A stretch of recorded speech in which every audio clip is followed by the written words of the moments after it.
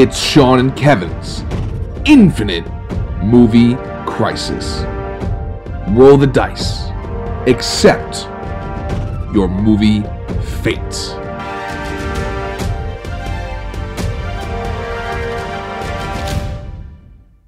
Witness me! Okay, I will.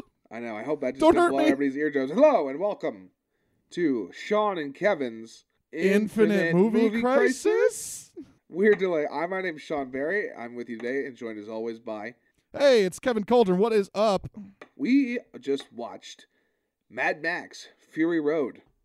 Yes, because last time we watched Terminator Salvation because God hates us. And then, to keep things all fair and balanced as all things should be, we immediately rolled a 10. So we got to watch a great movie. It's Exactly. awesome. And now we are shining in Valhalla together, as always. Because what we do on this podcast is every week we roll the die and see what type of movie we're going to watch. It'll be either a 1, a 2, a 3, a 4, a 5, 6, 7, 8, 9, or a 10. We have no idea. And these are what we think of the movie, like when we think like, oh, that's a 10, right? And then we see if it fits that. Might not. A lot but of this these is just movies, what our gut reaction is. A lot of these movies just live as memories in their mind, and sometimes it's what happened in the moment while we watched it previously. And some of these movies we haven't even seen. We're just going off basically IMDb and Metacritic and Rotten Tomato scores of the general consensus of that movie. Right. So if you think a movie's like, oh, that's not a 3, that's a 4. It's like, well, it doesn't matter.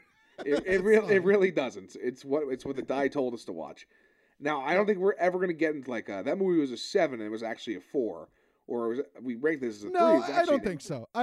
I think at max only if it's something we've never seen before, then maybe. Yes, maybe. I think the max something can jump up on our scale is maybe 2, and maybe drop by 2. I would say so, yeah. But I think it's going to be rare. I really do. I do too. I think we probably got it right, but we got to watch some great movies, including this week's Mad Max. Yeah, I mean, that was so for context, a couple things for context. Number one, as I mentioned last week, and as I've said before on many recorded media, this is my favorite movie of all time. I'm very comfortable saying that at this point. I think I've seen it close to a dozen times, if not more. And it's still fun every time. Like that. Sean, tell me, was that not the quickest 2 hours you've had in the last month? This bad boy just zipped along. I watched it just earlier today, being like, "Oh, I hope this doesn't ride up too close." I'm like, "This movie could go on another hour. I'd be pumped." Yeah, it's great. I believe it is the greatest action movie ever made. And yes, I mean, I believe that. I believe that. But this is definitely the best action movie of the last 10 years. Yeah. I think it's basically a perfect film in what it's trying to do, which is just kick some fucking ass. Yeah, well, here's the thing. This is one of the only movies, there's several in my life, like 2, 3, or maybe 4 of them. This is one of the movies I saw in theaters and then saw it immediately again within 24 hours. Others being like Avengers Endgame. Yeah, you were with me for both of them, I think. I think it's you and I saw it. No, if I remember correctly, I saw it by myself at home because I went home for some reason. Then you and I saw it together. And I think I saw it with me, you, and Rob. If I remember. No, it was Duncan. We dragged Duncan with us. I think Rob was there for one of them too, though. If I remember correctly. Yeah, no, you're right. Rob was there, and then I think we replaced it with Duncan. Yeah, I forget the order, but I believe that is what happened. And I think we wanted to see it a 4th time at some point too. Oh, Jake might have been there for one too. Maybe, because let me tell you, man, the first time I saw it, do you remember the feeling of we're gonna get into the scenes and everything, but the first time you're in the theater and the drums start kicking in and the chase sequence to start, and I just was so excited. I've never been more excited by a movie ever in my entire life. Pretty much. I can't the only other time I can think of just being giddy the whole time watching this is fucking awesome is maybe Endgame. But that's giddy for different reasons. This is just right. That's the Cap Hammer thing and everything, which is a whole other thing. Which is just giving me a pop because unlike Avengers and the superhero movies, I never had any emotional attachment to Mad Max the franchise. I honestly have seen half of 2. I haven't even seen the rest of the movies. I really haven't. I mean, they're pretty dated property. They all came out in the 80s. They starred Mel Gibson when he was the most beloved person in America. Yeah, but what a time to be alive. What a time to be alive. I guess with that, Kevin, I just have one question for you before we really get into this. What do you got? And who killed the world? Who did kill the world? Who did kill the world, Kevin? That's this. We'll come to find out in this post-apocalyptic adventure. All right, let me get into a little breakdown of this movie before we really get into our thoughts on the entire thing as a whole. So Mad Break Max, it down now. Mad Max Fury Road. This is the official description. In a post-apocalyptic wasteland, a woman rebels against a tyrannical ruler in search for her homeland with the aid of a group of female prisoners, a psychotic worshiper, and a drifter named Max. It was directed by George Miller, who directed the original trilogy as well, including And two what else Happy did he Feet direct? movies and Babe Pig in the City. The weirdest, Hell yeah, he did. one of the weirdest IMDb's you'll ever see. It was written I by love George Miller so much. It was also written by George Miller, Brendan McCarthy, and Nick Thoris. Music by Junkie XL. Yup. Starring Tom Hardy as Max Rokitansky, Charlize Theron as Imperator Furiosa, Nicholas Hoult as Nux, Hugh Keys Byrne as Morton Joe. It premiered on May 7th, 2015. It made $45 million its opening weekend and grossed $376 million worldwide on a budget of $150 million. It has a 97... Now, before we go with the money, money. I feel like I remember at the time, didn't it break some box office records for an R-rated film? Didn't that happen? I didn't see any in my research. I mean, maybe it's just because they've been beaten by Deadpool since this came out. Yeah, maybe. Well, because it's considered a bomb. It's considered a disappointment. It made just enough to not be a bomb. That's fair. It's a disappointment. Yes. Because we'll talk about this, I think, a little bit later after we talk about the movie as a whole. But this was the plan and hopefully a brand new franchise, which is kind of happening. We'll talk about it in a second. But I'll say, okay. 97% on Rotten Tomatoes, a 90 on Metacritic. It was nominated for 10 Oscars, including Best Picture. It lost to Spotlight for Best Picture. It won 6 of them: film editing, costume design, makeup and hairstyling, sound mixing, sound editing, and production design. So it got all the technical awards, basically, awards. right? Because this is a technical marvel, is it not? It is truly an incredibly made film. My understanding was, this was. I'm sure you're going to get into it. This was in development hell forever. Yes. Right. So they really wanted to reboot this back in 2003. Yes. They were really just bring back Mel Gibson. He had this idea for like a long chase in the desert. Was the general scoping of it. He couldn't find the funding. The rights were a mess with a bunch of different organizations having it. More time went by until 2010 when they finally started to get back on pages. Warner Brothers acquired the rights. George Miller was brought back on to finish up a script. He'd been storyboarding it for years and years and years and years. Right, because my understanding was like they had built a lot of these things just in the interim. Yeah. Right, like some of these amazing real trucks they had built and were just sitting in a warehouse for years. So then they were going ready to shoot in 2011, and then a massive flood came in and wiped out the area they were going to film in. It was originally going to be in South Africa, and they had to move it to South Africa to move it to Namibia. Excuse me. Yes, it is Namibia, is my understanding. Yeah. Namibia, and they had to bring most of the stuff along, and the production was absolute hell. It was such hell. Yeah, well, because we're going to get into it, but my understanding is the stars of the film did not particularly enjoy making this film. No, they did not, nor did they enjoy working with each other either, but we'll talk about that, I think, at the very end. Should we just get into our notes of the entire film as a whole? This is our our live look-in at this film as we just kind of break it down from beginning to end. I'll be honest with you. I have like half the notes I had last time because there's not a whole lot to make fun of this movie. So like this is just going to be a podcast of us just gushing over this movie probably, right? We don't have to. I mean, there is stuff to make fun of, but it's hard. This movie does exactly what it sets out to do. I guess my first thing is, again, I haven't really seen the other movies. I understand one is a classic that, for the record, we are about like a week away from living in one at this point because like no one is just like gas is expensive and there's a bunch of bandits in there's like roving gangs in Australia and Max is a cop. Like that's what one is, and then two is actually it gets to be a bit of a wasteland. But I guess my favorite part about and then 3 Thunderdome is kind of whack from my understanding. Like it's just a weird movie.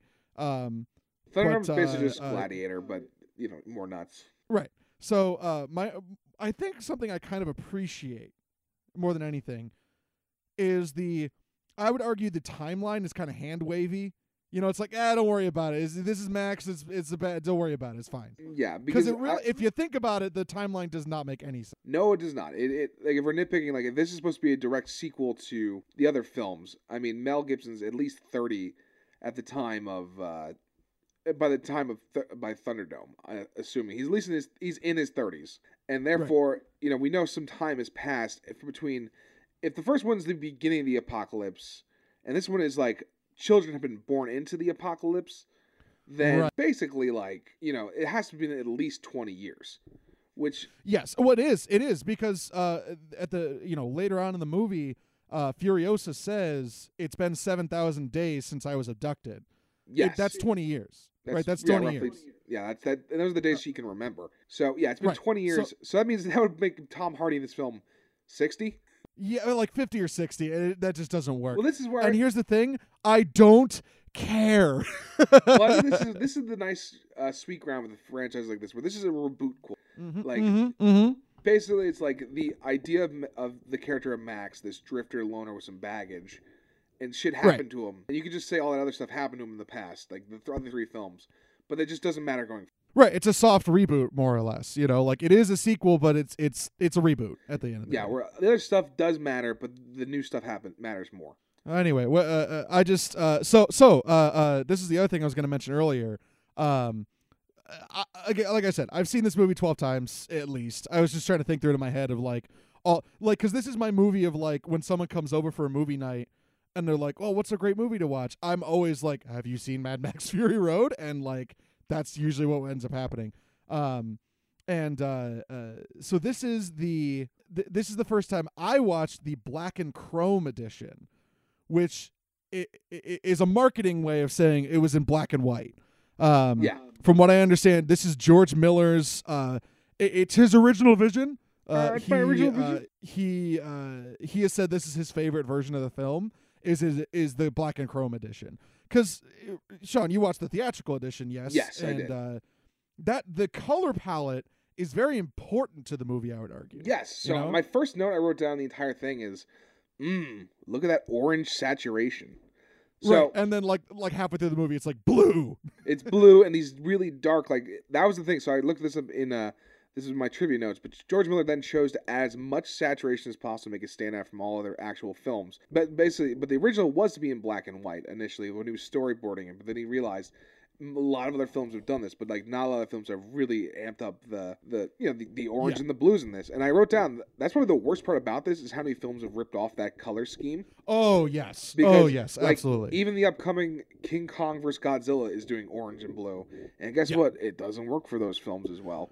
My understanding, I think I had a conversation with our friend Ethan at one point about how that's a thing in film that like a lot of film is either orange or blue or some combination of those two, which is interesting to me. And this movie takes it to an extreme. Like the first third is all orange, the second third is all blue, and the third is orange again. Like it's very, very prevalent. But I will say just general notes on the black and chrome edition. I'll bring them up as they come up. Like specific things that I liked. It wasn't like life-changing. Like it wasn't like, oh, this is such a different movie. It wasn't. It was still the same great movie. It doesn't make it worse, but I don't think it makes it like significantly better. It's a little gimmicky, just a little gimmicky. It's cool, but it's a little bit. Yeah, but, I've kind of found at this point, because like I think a lot of people do this. A lot of directors like putting out like stills of the film in black and white. Like if you remember the lead up to Logan, that was like all the previews for it were like these. Just I do remember that. Yes, and they looked gorgeous, just the way they shot them. Like I think I need to look it up, but I forgot James Mangold used this camera and a specific director of photography to get these great looks. And everyone thought the film was gonna be in black and white, and I was like, oh, that's a choice, but then they didn't. Well, I will say that in line with what you said, even especially in the black and chrome edition, the contrast is insanely high. They really like really deep black colors and really bright white colors, which you kind of have to in black and white, otherwise it's boring, Yeah, you really do. It's just like there's still some really cool things to see. They're really there. It reminded me just a little bit, of the best black and white movie I've seen that uses it to like a certain extent is The Lighthouse. I don't know if you've seen Lighthouse yet. We've talked about The Lighthouse, sir. The Lighthouse is great. Yeah, it's okay.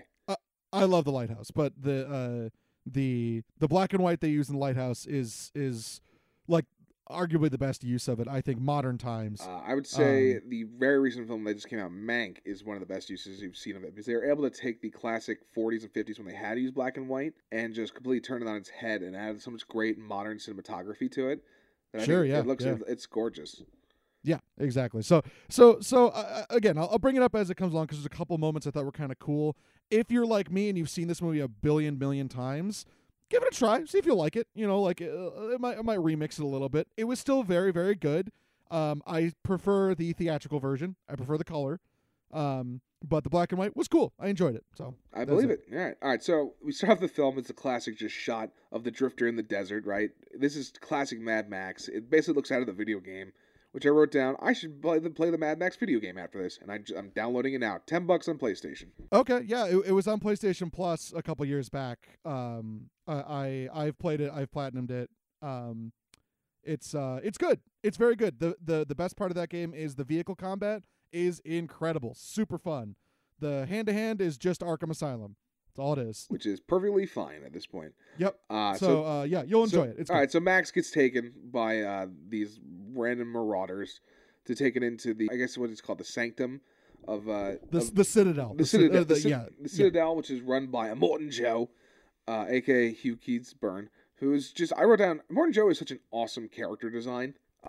Just cool. And I also wrote down, why do they give so many villains just breathing problems? Is that like, because beyond Vader, there's a bunch of villains that have it, and I'm like, why is it just because it adds that scariness to it, or are you talking like you're talking Darth Vader? Who else are you talking about? I was also thinking Grievous. There's others. Yes, the high quality villain of General Grievous. Hold on, there's other I couldn't think of, but Bane. Sure, yep. Let's see. There we go. Yeah, it's a movie trope. I knew that. Yeah, Vader, Bane. It gives you, I think, visually, actually, before audio, visually, it gives you the opportunity for like a machine, right? A cool mask or something like that. And that's what a Morton Joe has. He sounds inhuman, right? He sounds inhuman. Yes, I was also thinking Colonel Kurtz from fucking Apocalypse Now. He's got that hard. That might just be that was because that was Marlon Brando. That was Marlon Brando. He's a big fat person. Dennis Hopper in Blue Velvet. There's a lot, I guess. Sure. Oh, I know. You're right. It is definitely a trope.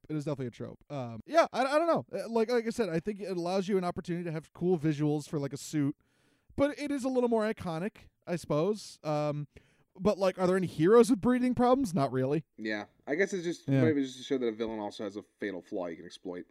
I suppose so, yeah, because his is exploited later.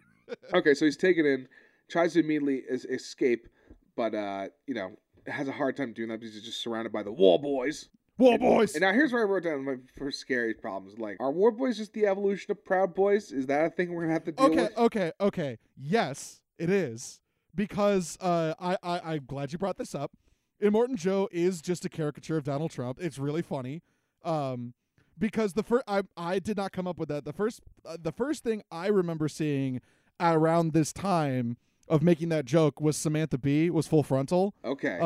On Full Frontal, she was like, yes, shown here is Donald Trump getting ready to show a speech, and it's that scene of him getting shit breathed onto him, and like he's all fat and gross. And it's just, and then she was the first one to point out that yes, this is the evolution of Trump supporters, is they just become the War Boys. I know. Oh, it's scary.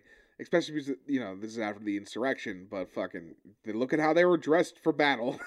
It's true. Oh, yeah. Like, we're really close to the Doof Warrior being real. I know. And, oh, God, this is... Actually, it's more, they're more like the Douche Warrior, but that's about it. Yeah, Douche Warrior. Because, like, these guys are cool, and actual fucking QAnon Proud Boys are fucking lame. I'll put that out there. Not only are they dangerous and insurrectionists, they're also lame. No one says that. You call yourself a proud boy.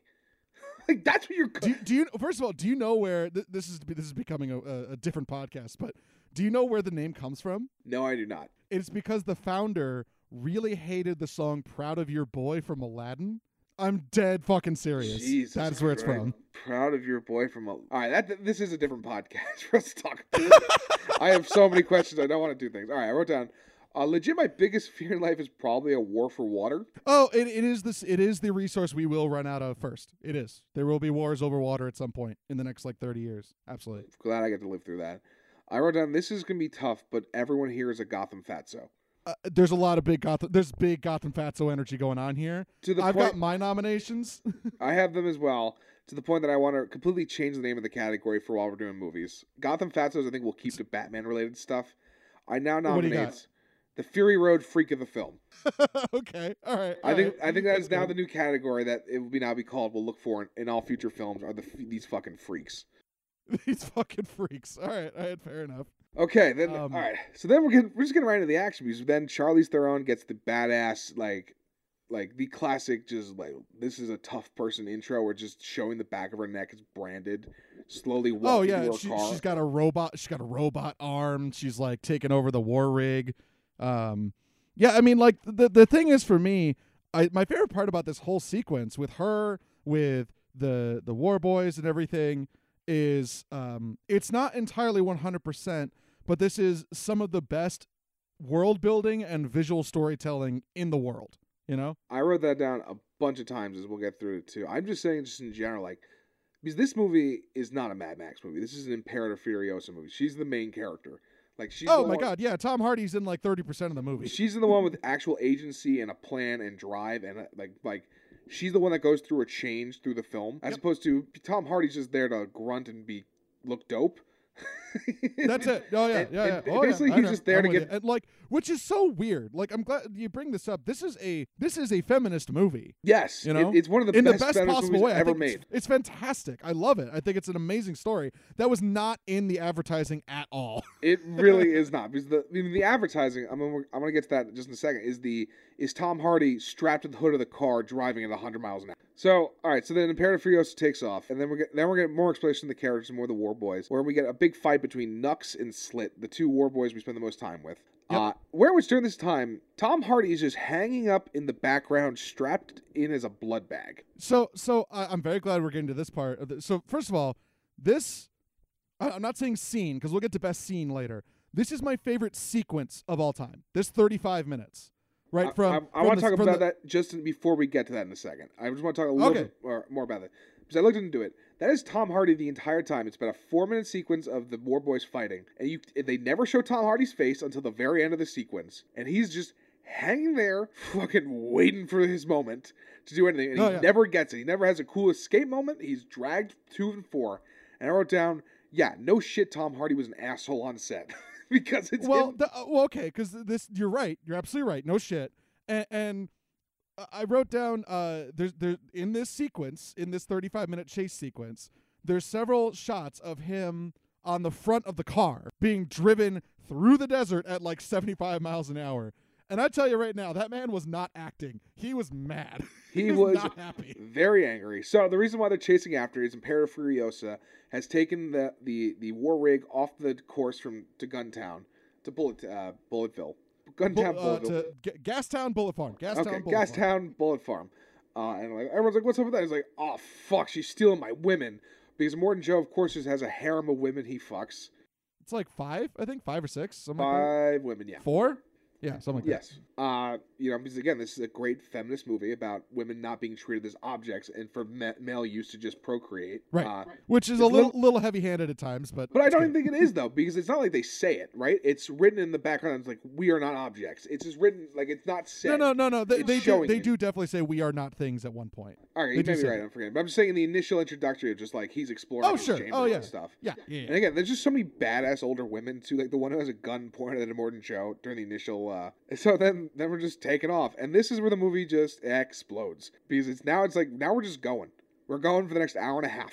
So we have, yes, first of all. And, like, I realized this on this viewing, I've always talked to people saying that this movie is nonstop action. It's about as close to nonstop action as you get without it being overwhelming. Yes. You know, because there are down moments, right? There is pacing. There are down moments. So I kind of was timing that. It's basically 15 minutes of action, 5 minutes of down, even just, it's still being an action sequence, it's just down the action, and then they notch it back up. Yes, because there's 3 big action sequences, I would argue, right? There's like 3 big ones. That's like this one right here, and then in the canyons. Yes.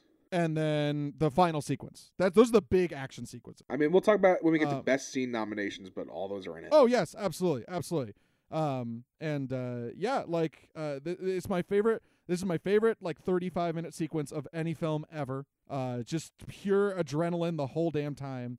It's expertly made. The sound, the score, everything is perfect. And the cherry on top is one of my personal favorite things that can be stupid or great or both. In this case, it's great. Themed gangs. Yes. So we also get I love me some themed gangs. They're all appropriately dressed for which society they come from. The Citadel. Yes. Fucking Gastown and Bulletville. Yep. Bullet Farm, but yes. Bullet Farm. I like Bulletville.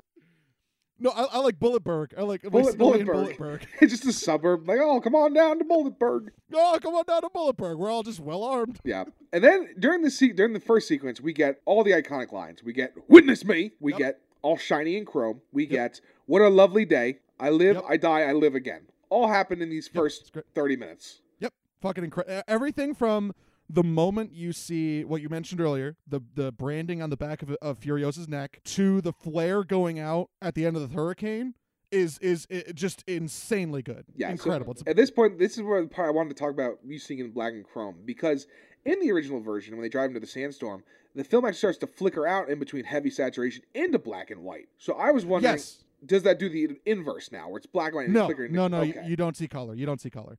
I think that could have been cool. I do recall that. You're right. Yes. I was like, oh, because it looks so cool. I just like, and also just so like, I wrote down this too, is like how discombobulating this all should be, but I still know where the characters are the whole time. I know what they're doing the whole time. Like, because a lot of action movies, like the action will just happen. You're like, what the fuck is happening? Oh my god, so many times. Like, absolutely. This time there is confusion on screen, but I'm never confused as to what's happening. No, never. It's expertly made. The cinematography is perfect, I would argue. Which is, when I want this is another note I found, is that because George Miller gave the direction to a cinematographer, like, make sure our characters are always center screen, which they are. Like, no matter what, they're always in the middle, so people always know at least where everybody fucking is, no matter what else we do during this time. And I'm like, it's extraordinarily simplistic, but also amazingly complicated at the same time. Exactly. Like, that's what really makes this thing stand out in a second. Which is why I think it's like, I understand why they didn't give this Best Picture, but he should have won Best Director. I would say so. Yeah. He lost to Alejandro Inarritu for The Revenant, and The Revenant, all right, is a good movie. But like, didn't he just won it the year before? He had won the year before for Birdman, which I'm like, and the other nominees, it's got Adam McKay for The Big Short, which has become far more relevant now. Oh God, yes. Tom McCarthy for Spotlight. It's a good movie, good director. And then Lenny Abrahamson for Room, who no one has. He hasn't. Lenny Abrahamson hasn't made a movie since, and Room is just fucking depressing. Yeah, it is. Like, out of all these movies that nominated for Best Picture, we got Spotlight, Big Short, Bridge of Spies, Brooklyn, Mad Max Fury Road, The Martian, The Revenant, and Room. Spotlight won. Good. I think it's objectively a very good movie. Oh yeah, it's great. Brooklyn is a fine little coming-of-age drama. Lovely. I like that movie a lot. Big Short, I think it's really aged well now. And the only other movie that I think people have actually rewatched out of all these, though, like they watch all the time, is The Martian. It's one of those things which is also orange. It's one of those things where at first when they expanded the category to allow like 10 films, I was like, okay, this is great. Yeah, like this is good. We can recognize more. But there's also times when you're like, we didn't need this one in here. Like this didn't need to get in the like. We don't need to fill out 10. We really didn't need all 10, but we got them. So there's that. Well, when we get into best scenes, we'll dive more deeply into this chase sequence. Yeah. The only thing I'll mention, because I mentioned talking about the black and chrome edition, in the storm sequence, everything's really like high contrasts. Like everything's either really deep black or really bright white. It's really cool. But the thing I really enjoyed was that final shot of the flare going out in the hurricane, like cutting to full black. That was really cool in black and white. I thought that was really cool. Yeah, I think that was really cool. I thought that was really cool too. So all right, we get out of the hurricane, and this is our first kind of big calm down moment. Like, that all just happened. Everyone's like, we wake up. They've been buried in sand. Tom Hardy / Mad Max is like, he's back up, and he's grunting, baby. He's angry. He wants. How about the audio design in general in this scene specifically? The audio is so good. It's so good. It has this weird crispness to it that really sells the film. Yes. Like just like the sand, everything. Oh, it's so good. Like, people make fun of Christopher Nolan films because all of his characters, you can barely hear them. And in this one, they do the smart thing and make sure you can hear what the characters are saying, even if they're saying nonsense. Even if it's Tom Hardy, just water. Water. Give me water. And I just wrote down, man, I miss being a kid drinking out of a hose. That's what I mean. Hey, hose water is a American staple of growing up. Hose water's great. It really is. It's something you just don't appreciate till you're older. Also, that amount of water coming out of that hose would drown that man. Oh yeah. Also, super wasteful. Holy shit! It's the apocalypse, guys. Come on. Yeah, they waste a lot of water for the apocalypse. So then we get on. So then we get our first kind of a mini action sequence where I think it's just super well coordinated. Of Furiosa, because again, the rule of all films of when you're protagonists, they have to fight and then they're buddies. Yeah, they're not friends when they start, and then they become acquaintances. Then they're buddies. Yes, it is classic. Absolutely. That's just how it works. I wrote on this thing too. This is nitpicking. It's like they both fire the gun right next to the other one's ear. I'm like, I don't care what. They're fucking deaf. They're both deaf the rest of this film. That happens in this scene and later on in the next sequence after this one. Absolutely. It did bother me too, where I'm just like, oh my God, yeah, that person is very deaf now, if not bleeding out of their ear, There's this thing I noticed on this one, and it's a choice. They sped up the film when he shoots the bullets at Furiosa to show it's over. And I'm like, what an interesting, just to see, because just speed, they speed up to 2x speed, I guess, during that time. And I'm like, yes, yeah, because he fires off three quick successive rounds, and I think it's in line with when you watch Tom Hardy in this movie. His acting is physical. It's not verbal. It is physical. And when he is in an action sequence, the man is possessed. You know what I mean? And I think that's very intentional and good, and that's part of it to me. I do too. I think it works. So then he steals the rig, and then they agree, all right, we're gonna team up here. And then we get some of the most iconic, just his snaps when he snaps at everybody. That whole sequence of again, the audio of him pulling out the guns. There's no score going on. He's pulling out everything. He's pulling out all the guns. He's snapping at people you. It's just, I don't know. There's something about it that's really, it's borderline to ASMR level. Yes. It's so good, yes. Very ASMR. Yeah, this is Tom Hardy right here, right now. I would not pay any money to listen to that. I don't need it because I have Mad Max. What if we hired a Tom Hardy and he's talking to himself? He's playing Bane, Mad Max, the two brothers from Legend, in every other movie where he squawks like an insane person, and Bronson. What's that boxing movie when he's Charlie Bronson? Yeah, Charlie Bronson. That should be the other one. He does Charles Bronson. Charles Bronson.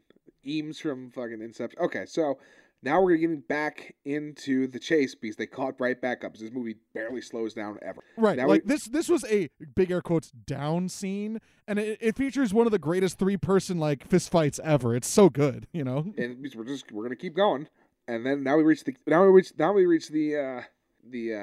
I was about to call not caravan, the cavern or whatever, where the canyon, canyon, and they're like, all right, we gotta get passage through here. Which again, everyone just catches up, and it's a super intense action sequence again. And we introduced another themed gang after the last one, right? We had the buzzards with all the spikes on their stuff. Now we've got the Prouder Boys who are all wearing desert camo and have motorbikes. Yeah, cool. These are the motorbike buddies. That's what I called them. Yes, the MBBs, the motorbike buddies. The motorbike buddies. Wait, do you think Tommy Motorbike would join? Oh, Tommy Motorbike and Bobby Motorcycle are both involved in the motorbike buddies. If you don't understand that reference, people, it's from a game called Days Gone, where you fight in a post-apocalypse motorcycles, which has the dumbest characters ever whose names I changed to Bobby Motorbike and Tommy Motorcycle. What, you didn't like Deacon St. John? Deacon St. John. No, I did not. And O'Brien. Hey, writing is hard. Okay? It's not that hard. I'm a writer myself. Okay. So then, this is where we get truly what makes this movie separate from everything else. We'll just keep, it's hard to just describe action because it's just cool action. Where Immortan Joe catches up, and fucking Rosie Huntington Wiley is her name. She's the pregnant one. Yes. And then there's big, oh shit, did the pregnant woman get hurt? And most action films, she doesn't. Right, there's like that sequence of Mad Max like giving her like the half-assed thumbs up, like, yeah, you did it, you survived, yeah. And then, because this movie is completely different than else, she gets run over and killed. Like, just like very dead. And when I was like, oh, and then I'm watching more. I'm like, oh, this actually drives home more of the feminist message, right? Like, this is basically her out fighting is just it's her choice, right? Like but like a man's just trying to control her body. And even though she dies, she gets the choice of, not delivering his child he didn't want. Absolutely, and it kind of goes. It's showing, right, like you said, like the choice is really, really important there, and it is very strange to say this, like to put it into thoughts, but most like women characters when they're written poorly have just plot armor of being the damsel in distress. You know what I mean? Like they're going to survive because they're the damsel. It's not the case here. Like, there's stakes for every character. They're all real people that matter. And in a very roundabout way, her dying is in support of her being a real person, Exactly. And two, even better, is like her death is not used to motivate the man at all. Like, Mad Max doesn't give a fuck. No, not at all. He's like, he's the one who's like, she went under the wheels. She was under the wheels. But, like, it doesn't form Imperator Furiosa. But even then, it's not like she's going to go and then re-attack Joe. She's going to keep saving the rest of the women. Speaking of the rest of the women, another thing that I really like is a detail, because the action in this movie, like I said, it's hard to describe action, but the action always, in my mind, serves to build the world a little more, tell the story. It's very clear about whose sides and like how they behave and what they do. And one of the things I liked was that these women who are being rescued, the girls from the harem, they're always involved in the action. They're trying to help out. You know what I mean? Like, yeah, they're not. Like, they are actively trying to fight their way out as well. Like, also because this movie would have happened whether or not Mad Max showed up or not. Like, it's not like I agree. Like, she was going to take them that day regardless, and it just happens to be fate intertwining them, right? Like, and even then, they probably could have escaped without Max too. Like, it's not like he's the reason why they win in the end. Spoiler alert. It's a good point. I've never thought about it that way, but you're right. It's a good point. Yeah, he's just really along for the journey, which is fine. So after the death, we get another slowdown, I think. And this is where Nux gets some real great characterization. We haven't talked enough about Nux, but he is fantastic, Nicholas Hoult, in this. He is the war boy who learns his lesson, kind of. Because you realize... you mean he fucking just fails miserably? Yeah, okay. So we haven't even gotten to that part yet. So he fails miserably to help take out the rig to save Ramon and Joe, and we get just a Hall of Fame mediocre. Like, it's, again, fun world building stuff. They all have these consistent phrases they use, like witness me, Shiny and Chrome and everything. But when someone does something stupid, they yell mediocre, which is just so, it stings. Yeah, the word mediocre stings so bad. It really does. I also wrote down, why isn't this more used at like sporting events? Like, why isn't when the opposing team misses a free throw, why aren't they being hit with a mediocre? I would love that. Like, you're telling me, oh my god. Like, you're telling me next time Kyrie misses a fucking free throw versus, I don't know, the Cavs, they wouldn't just hit him with that? Sean, let's buy like a AAA hockey team, and we'll just do that. It'll be great. All right, I think we have $50 between us. I wrote down again just the war boys' destiny of death constantly, because they're all basically born to die. Well, because it's hinted at when they're all at the end of their half lives, or when he talks about his mates, Larry and Barry, his tumors on his necks. They're all gonna die by like 25, 30. So they're just like, again, it's like everyone born in this world is super fucked up. All right, so then we cool off again after we just escaped the canyon. Now we're going into this is the blue zone. Yeah, welcome to the blue zone. Even in the black and chrome edition, it had a little tint of blue, which I think was my TV. But like it was like, that's how blue this scene is. It came into the black and white edition. Yeah, it is so blue, and we see like these like the muddy swamps. Like we see like these crow men walking by, which is great. More great characters.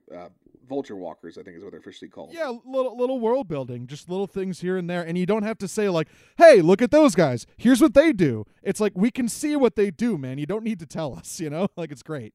So then the rig just gets stuck in the mud, and again, more world great building is Nux doesn't even know what a tree is at this point. Yeah, he's like, "Oh, the thing over there." It's like, the tree? Yeah, the thing. Then we get the great scene where they're trying to snipe the bullet lord off. The bullet farmer from the bullet farm. Yeah, the bullet farmer from Bulletburg. Off, and then Max misses twice and then just hands it to Furiosa, which is basically like summing up this movie in a nutshell. Yes, exactly. And also, that is the case where that man would be deaf because Yes. that sniper rifle went off next to his ear, and that is a big gun. The rest of the movie should just be, oh! The sound of encroaching deafness. So they take him out. We but get out. that the bullet farmer, how awesome is his costume? Oh, it is like, so cool. The Bushido like bullet armor is great. Like a samurai made of bullets. He literally pulls out his teeth, which are bullets. Yes, exactly. fire and at like people. this whole sequence is pretty ridiculous. We'll get into it when we get into scenes like Yeah, breakdown more. scenes. But hold on, we had But, like- He had the one line. Let me find it real quick. Well, I am the conductor of the choir of death. Yes, I am the conductor of the choir of death. Sin, brother Glock. Sin. Yeah, okay, all right, we're good. And that is playing the music that's playing there is not from Junkie XL. Really? It's a very famous piece that was used in the trailers. Oh, okay, yeah. Right. It's I believe it's Dearest Ire. I believe it's The Wrath of God. I believe. I could be wrong on that one. Sounds right. But it's used all the time, and I've noticed since it was used in the marketing for this movie, it's used all the time now. Okay, then we get to our badass biker grannies because Furiosa says returned home after seeing a naked woman up in a tower, and again the classic that's bait. No, I love that sequence, like, because it says so much in 2 words where he's just like, nope, that's bait. Again, just because again, he's seen some shit. world building. He knows better. Like we find out, fuck, the green place was a place we just drove by. God damn it, and it's a shithole.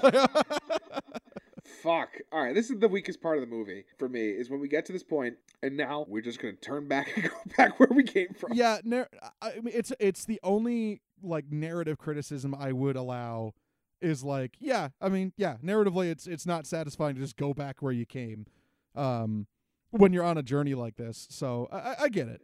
I get it too, because essentially then they get to act as liberators, and you truly are able to defeat the villain, right? Right. I guess a weaker film. Here's the thing. I don't know how you ended this film. Is my thing. If I were to take a guess, is that they somehow reach the sea. If I'm writing it right, if they're just like you gave me 2/3, like they reach the sea. And then Max sacrifices himself to save that would be the stereotypical. Right. There's like a boat or something. Yeah, but there's a boat. And that would there's a defeat the different purpose. island. That would defeat the purpose of the whole movie unless it was a chase sequence for the last act. So then we turn around and go back, and then this is just fucking awesome action scene. I call this just the seesaw action scene where like what do you call it? They're called polecats. They're called the polecats is what they are. Which practically, from a practical standpoint, is fucking like, why would you ever do this? But like the idea of driving next to someone and having this pole with someone on top of it with a chainsaw dip down like a fucking dippy bird, like Yep. whoa. But it leads to some of the greatest the greatest shots in the entire movie. You know? Yeah, exactly. Because I'm going to just do a quick rundown of all the things that happen in this action sequence. But before it started off when they go on their way. Because Furiosa's down her luck. She's like, shit. Max gives her the pet talk about for a little redemption. We could secret. All right. Thanks for the pep talk, guy. And then they do the Predator handshake because of course you have to. They do in fact do a Predator handshake. I'll argue say it's the second best Predator handshake since the Predator handshake. What's the first one since the Predator handshake? Okay, yeah, I misphrased it. It's the best one since the Predator handshake. Okay, yeah, no, I'll buy that for $1. Yeah, I go with that. Yeah, I'd buy that for $1.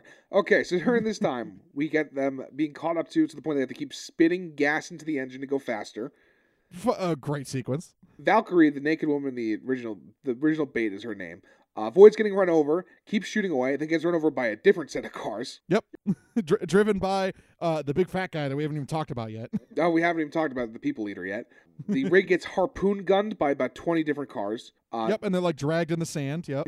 Max has a machete versus wrench on the rig fight. I call them, you call them the what you call them again? The dippers. Oh, polecats. They're called polecats. I call them the giant dipper attacks in my notes.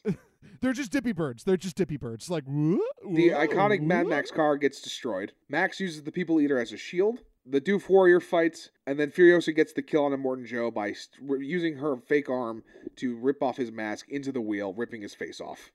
Have we even talked about the Doof Warrior yet? Holy shit, there's No, so much good shit. we in this have movie. not even remember the Doof Warrior yet. And then, Furiosa gets stabbed a bunch, and then Max is able to save her because they established early on in the film that he has type O blood type, which gives to everybody.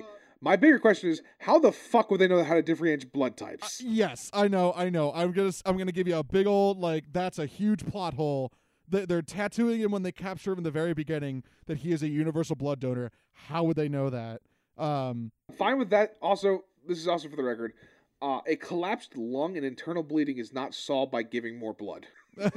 Well, no, I'm not a doctor, Kevin, but I know that much. He stabs her in the side, which is bad, I guess. or Okay, whatever. fine. That lets out some of the internal bleeding, because that makes sense.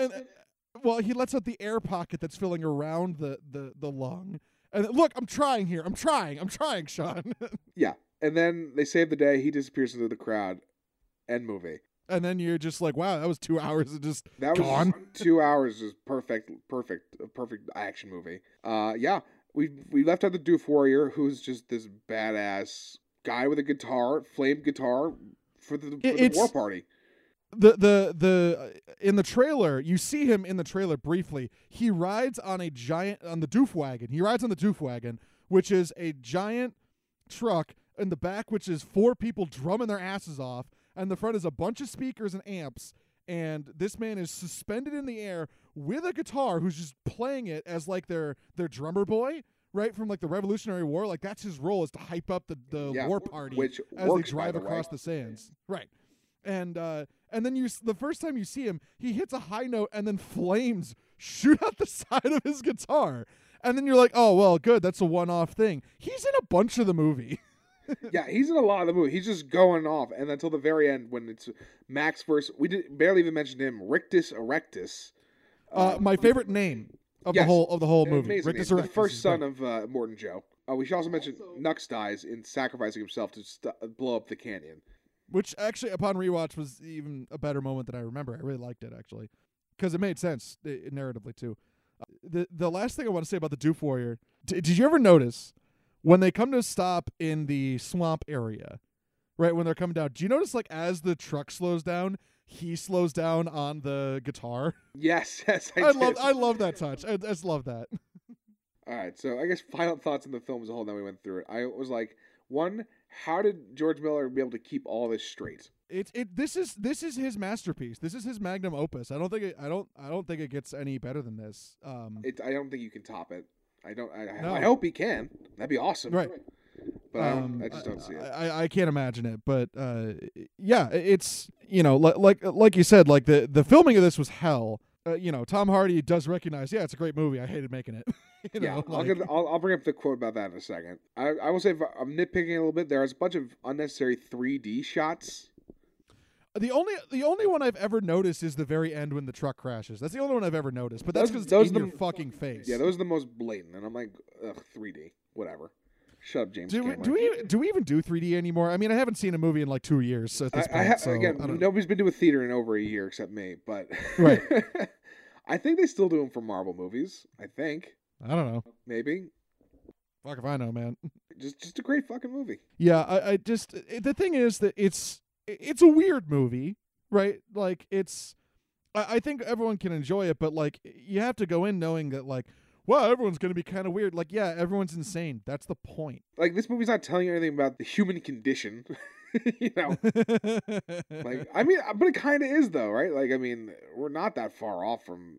I mean, I hope we're far off from it, but you can see how people get involved, like get worship cults for safety, right? Like that's pretty. As soon as I start hearing about roving gangs looking for gas in Australia, that's when you'll know. It's scary stuff, but also, if we're Max in the scenario, that's pretty good. Oh yeah, that'd be great. Well, as far as like post-apocalyptia goes, there's so much post-apocalyptic fiction out there. There's a million of it. But like, I'm not saying this is the best post-apocalyptic movie because like the world is vague intentionally. You know what I mean? Well, not the world. At least how the world got that way is vague, and that's good for this movie. You don't need to know exactly what happened. In the original, it's assumed some sort of nuclear fallout. It's assumed there's a war over, like in between 1 and 2, I believe there's a nuclear war over gas. essentially. Exactly. So, which is at the time made sense. I mean, now, it still makes sense, but I mean, we are less oil dependent than we were back then. Still not enough. I mean, Big oil. I mean, you look at this. You look at this little like world they've built, like the three cities or the 3 outposts. You got water, gas, and guns. What else do you need, baby? That's it right there. That's what America is. I mean, that it does make America oddly prepared for an apocalypse. Of course, if you're like us who don't own guns, you know, I'm a pussy at this point in my life. Okay, so let's get into the nomination. I think for best scene, I have 5. I got 4, I think. Okay, because go ahead. The way I look at it is because the movie's basically just 3 long scenes if you count the action. Agreed. Right. I was gonna cheat. I was gonna cheat and say the best scene is that opening 35-minute chase sequence. That's the sequence. That's not a scene, right? So here's what I broke it down to the moments in that first sequence, really. So the first one I have is when Nux's caravan originally arrives, and we get our very first witness me. This is the guy gets shot through the thing, is about to die. Everyone's like, come on, you could do it. You could do it. And he's able to gives a chrome spray. We haven't even talked about spraying your mouth with chrome yet. Shiny and chrome. It's what you do when you're about to go off and die and go into Valhalla. Is you go shiny and chrome first. Jumps off, shines the thing onto that. My next one is when Nux gives his witness me to Bloodbag, and then he horrifically fails at it. It's very his whole thing is he's just a failure. This whole movie. Mediocre. My next one is the Furiosa v Max versus Nux shotgun fight. Yep, that's on mine. That's one of mine. That's also the most easy to identify as just a scene. Well, yeah, that is a scene. Arguably, you could say that is the most definitive scene. Then next, I have motorcycle bombardment, which Furiosa shoots flares onto them sequence. That is, I've always referred to that sequence as the Brothers in Arms sequence. Okay, Brothers in Arms. The reason I call it the reason I call it Brothers in Arms is because I'm a huge buff on movie soundtracks, and if you're ever looking for cardio, listen to this fucking soundtrack, my friend. Because this sequence, you know, the Brothers in Arms sequence when they're in the canyon and there's like motorbikes everywhere and fucking like, you know, the flame bombs coming down. That driving underneath score is called Brothers in Arms by Junkie XL. And it's my favorite musical moment of the whole movie because it's just so goddamn exciting. After that, I just wrote the final action sequence as a whole. Yeah, I wrote Polecats. I wrote the Polecats. Yeah. Yeah, that whole sequence is great. It gives rise to one of my favorite parody videos of all time, which is Mad Max Mario Kart, where they I think it was a college humor thing. I have seen that. Yeah, that's great. They just cut the trailer with Mario Kart noises, and like they digitally replaced the like there's a sequence where in Brothers in Arms the war rig is driving forward with like sand going everywhere, and they digitally replace it with a chain chomp coming after somebody. Fucking hilarious. But this sequence specifically I love because there's the best shot of the whole movie, I would argue, is where Mad Max has gotten onto one of the poles and he flies up in the air as the truck explodes behind him. And in the cut, in this parody trailer, he has a green jersey on with like an L on it because he's supposed to be Luigi, and you just hear "Wow!" as he goes by. It's so fucking funny. All right, those are all my scenes. Which one are we gonna give it to, or do you have any others? Well, I got one other one. And so I think I'll give mine, and then we'll do the best one. My other one that wasn't in your list there is in the original chase sequence. The first time when they go off-roading and they get attacked by the buzzers, I can never tell if they're saying buzzards or buzzers. Doesn't really matter. They're the Spike Gang. They're covered in spikes. Like, that's their thing, right? They're just spiky. And the reason I love that is because I think it's incredible, just for an action sequence.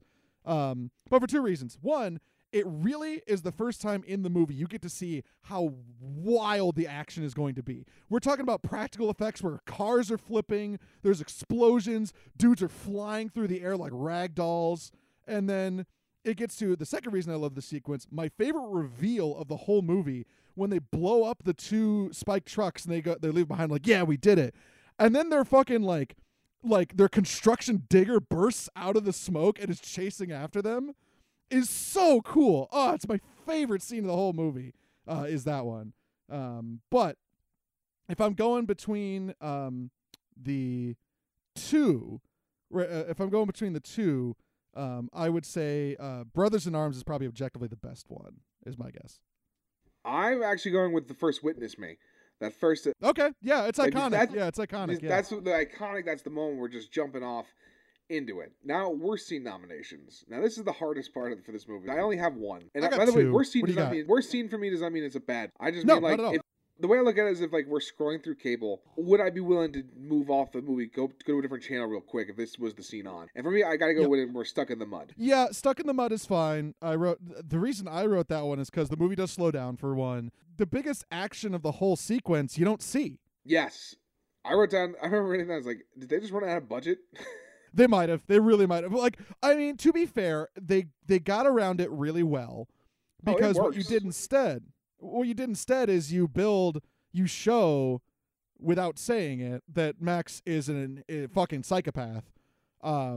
Because he literally takes with him like a chain of bullets, a can of gas, a gun, and a fucking kukri, which is a fucked up knife, and then comes back covered in blood, and that's it. Like, that's all it is. And then they hit That's the line, cool. like, are you hurt? And like she goes, that's not his blood.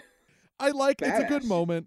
It's a good moment, but I agree. I'm with you on that one. That is a good way of covering up you didn't want to pay for that scene. Next category, we have best actor. Wait. I got one other. I got Sorry. one other. Oh, one other for worse. For worst, I agree. That is the worst scene. I agree. But the only other one that I think is a little whack, just a little bit, is the reveal that the green place is gone. The sequence of Charlize Theron walking into the desert and just yelling, and like the music is swelling. It's a bit much. Just a bit. Yeah, it's a little like a little campy at times. Like A little I mean- cheesy. It's okay. It's okay. It's good. But like, I mean, that's the thing is like this is not a movie for a lot of emotional resonance, right? Like yeah. now for best actor, I have 3 nominees. All right. I only got one. Go ahead. Okay, Nicholas Hoult, Charlize Theron, and Tom Hardy. I didn't write down Charlize Theron, but I should have. She's great. I don't think I would still write down Tom Hardy because he's just not a focus of this movie. He's doing well physically, but like he just grunts, you know. Yeah, I know. I feel that. I wrote down. To me, I actually want to give it to Nicholas Hoult because his character. Nicholas Hoult is mine. Nicholas Holt's mine. He's the only because one. his character is physical like Hardy. He actually has the emotional stakes. He's Yep. know, and he's funny. And I'm like, he's doing a lot, and he also you don't recognize him. He's like, who the fuck's thinking of Nicholas Hoult? Exactly. The only thing that is recognizable about the guy is his eyes, because his eyes are like really, really blue. But like that's it. No, I think he brings his A game to this one. He really does. All right, so we agree, Nicholas Hoult. Now, worst actor, I have Zoe Kravitz. Yep. Courtney Eden, who's another one of the women, and I have Tom Hardy. Okay. See. Okay. Yes. I'm with you on that one. My nomination was was just because retroactively because of Transformers, I gave it to Rosie Huntington Whiteley. Yeah, I actually thought she was but- pretty good in this though. Right. I know. The only of the harem ladies, the only one that kind of like annoys me, I guess, and it's if I had to pick, it would be her name is Abby Lee. She's the really skinny blonde one. Okay, yeah. So I gave it to she- Courtney Eden because I feel like she's the one that wants to turn back and go like join with the crew. And I Sure. just to me, she just didn't sell it well enough for me. That's why I like. You know what? That's fair. I think that's fair. I'm fine with that. Yeah, for sure. But like, I don't think anyone's doing a bad job in this movie. For the No, record, everyone's you know? hitting their marks. Like it just works. If you're in the Immortan Joe camp, you're just looking intimidating the whole time. That's your whole job. You're And there to again- look jacked or fat or both, and that's it. And then if you're the Charlie, like you guys just need to be badass and like know it. Like it's all physical. It's all physical acting. So no one has to like. It's easier to hide physical. I mean, unless you're like really bad. Yeah. But no one was. So I mean, like sadly, Courtney Eden, I think you're getting it for this nomination, but you're not a bad actor by any stretch of the means. Just for this movie. Nope. The inaugural Fury Road Freak of the Film. What do you got? We got Immortan Joe. Yep. We got Rictus Erectus. We got the Doof Warrior. Yep. We got People Eater. We got Bullet Farmer. We got the guy that pulls the baby out. And then I'm not sure if you caught this because I caught it on this watch. He straps the baby to the back of his head during the fight. Wait, that's like a doll, isn't it? No, I looked it up. That's the baby. But like, that's not the. First of all, that character is my dark horse candidate for this.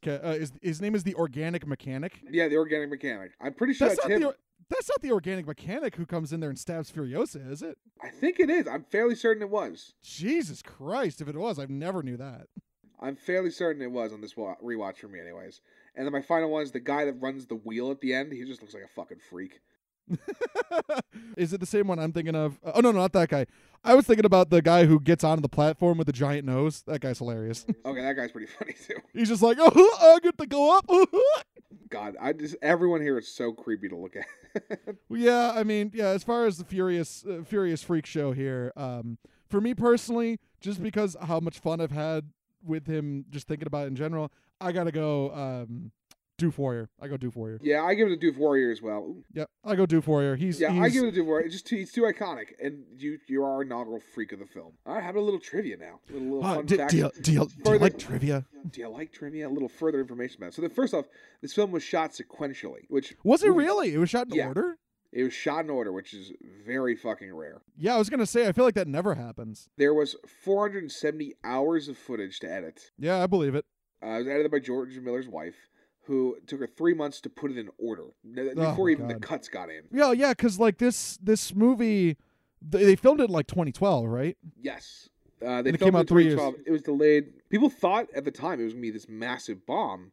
Because Well, it got sure. getting delayed. They heard about all the production struggles and problems. Oh, I mean, like they were right to think that though. Like, think about every movie where that has happened. It usually doesn't work out. Yeah, it's either that movie's a massive, massive hit, or it's a massive, like every time there's like we hear about these like secret production problems, it's always the movie's super iconic or it's just forgotten. Like it's Right, like no one's terrible. like, yeah, it's okay. I talked about the saturation point with George Miller. All right, so Tom Hardy apologized at the film's premiere for being a dick on set for seeing the film. He said, "There was no way." I'm not gonna do Tom Hardy.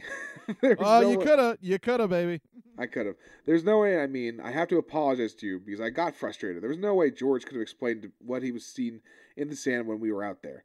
Because of the due diligence I was required to make everything safe and simple, what I saw was a relentless barrage of complexities, simplified for this fairly linear stories. I knew he was brilliant, but I didn't know how brilliant until I saw it. So my first reaction was, oh my God, I owe George an apology for being so myopic. Wow, fancy words. I know. Who knew Tom Hardy was that wordsmith? Because, how many lines of dialogue do you think Tom Hardy had this whole film? Good Lord. What counts as a line of dialogue? Speaking any sort of word. You know why? Because in the trivia I looked up, it exclusively cut out grunts. Okay, if we're not counting grunts, I'm going to go straight up 15. Okay, more than 15. He has 52 lines of dialogue. That's not a lot. Charlize Theron broke Tom Hardy's nose during an elbow that went wrong. Oh, I was going to say, like, just straight up decked him in the face at one point. I fucking wish. That'd be awesome. Yeah, like, I feel for Tom Hardy. This sounds like a miserable experience. I would. This fucking sucks. I mean, the movie's great, but I would not want to fucking do this at all. Nope, I wouldn't sign up for it. Nope. So John Seal, the cinematographer, came out of retirement exclusively to do this film, and he calls it the greatest film he's ever worked on. All right, would you like to take a guess? Who else was considered the role of Mad Max? So, okay, when did they cast this? Give me a year. What year did they cast this? This is roughly 2010. Okay, so it was cast in 2010. Sam Worthington. That's one. Yeah, all right. one of the people considered. Oh God, how many else do we have? How many else? There are 1, 2, 3, 4 more. Fucking 2000. Give me. I'm gonna say Leonardo DiCaprio, but he's too big. No. Okay. I'll try one more. Well, Mel Gibson doesn't count, right? Because they didn't want to go with it. No. They already went with the new guy. I mean, it was made in 2003. It would have been Mel again. All right, give me the rest. All right, Channing Tatum. Oh, that's a good one. Yeah, it would have fit. Yep. Jeremy Renner. Okay. Yeah. Eric Bana. Oh God, Eric Bana. Holy shit. He is Australian. And Michael Biehn of Terminator fame. They were thinking that they'd do like a really old version. They were going to use Michael Biehn. There was one point considering doing it like that. They made the right call. Megan Gale, who played the naked Bait / AKA Valkyrie, was previously cast in George Miller's failed Justice League Mortal film. I feel like I remember. Yes, I do remember this. Yeah. So who's she going to play? She's going to be Wonder Woman. Damn, okay. All right, yeah. Actually, strangely enough, I could kind of see it. I think she would have been better than Gal Gadot. At least as far as acting goes, yes. Yes, in terms of acting. Maybe not as successful. But yeah, if you look up George Miller's failed Justice League film, because it is wild and would have been way more interesting than the one we got. More trivia now. We'll move past the Justice League talk. That's for another podcast. George Miller said he had 2 more ideas for the universe. One being another Mad Max film working title Mad Max The Wasteland. I've heard of that. They had writers working on. And a Furiosa film. We said this back in 2017. Because the film, even though it broke even, it just didn't, every executive wants the thing to see $1 billion at this point in our society. Like, if it's not $1 billion, it's usually not a hit, which is sad. But the fact that this is easily one of the most beloved films in the last decade.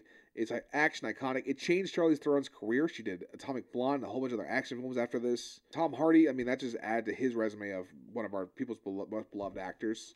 Yeah, it's one of those things where if I had to imagine it, that whatever the wasteland ends up looking like, or even what it's called, I imagine it'll be smaller. You know what I mean? Like, it won't be as big. Yeah, but we don't even know if we're ever getting the Wasteland, but we are getting the Furiosa prequel film. Now, would they do like a movie like this where it's just a fucking chase sequence, I guess? We have no idea. I do know we do have a little detail about it so far, the Furiosa prequel, because that is in pre-production now. Anya Taylor-Joy has been cast to play the young Furiosa. Oh, so Charlize Theron's not even coming back. No, she's not.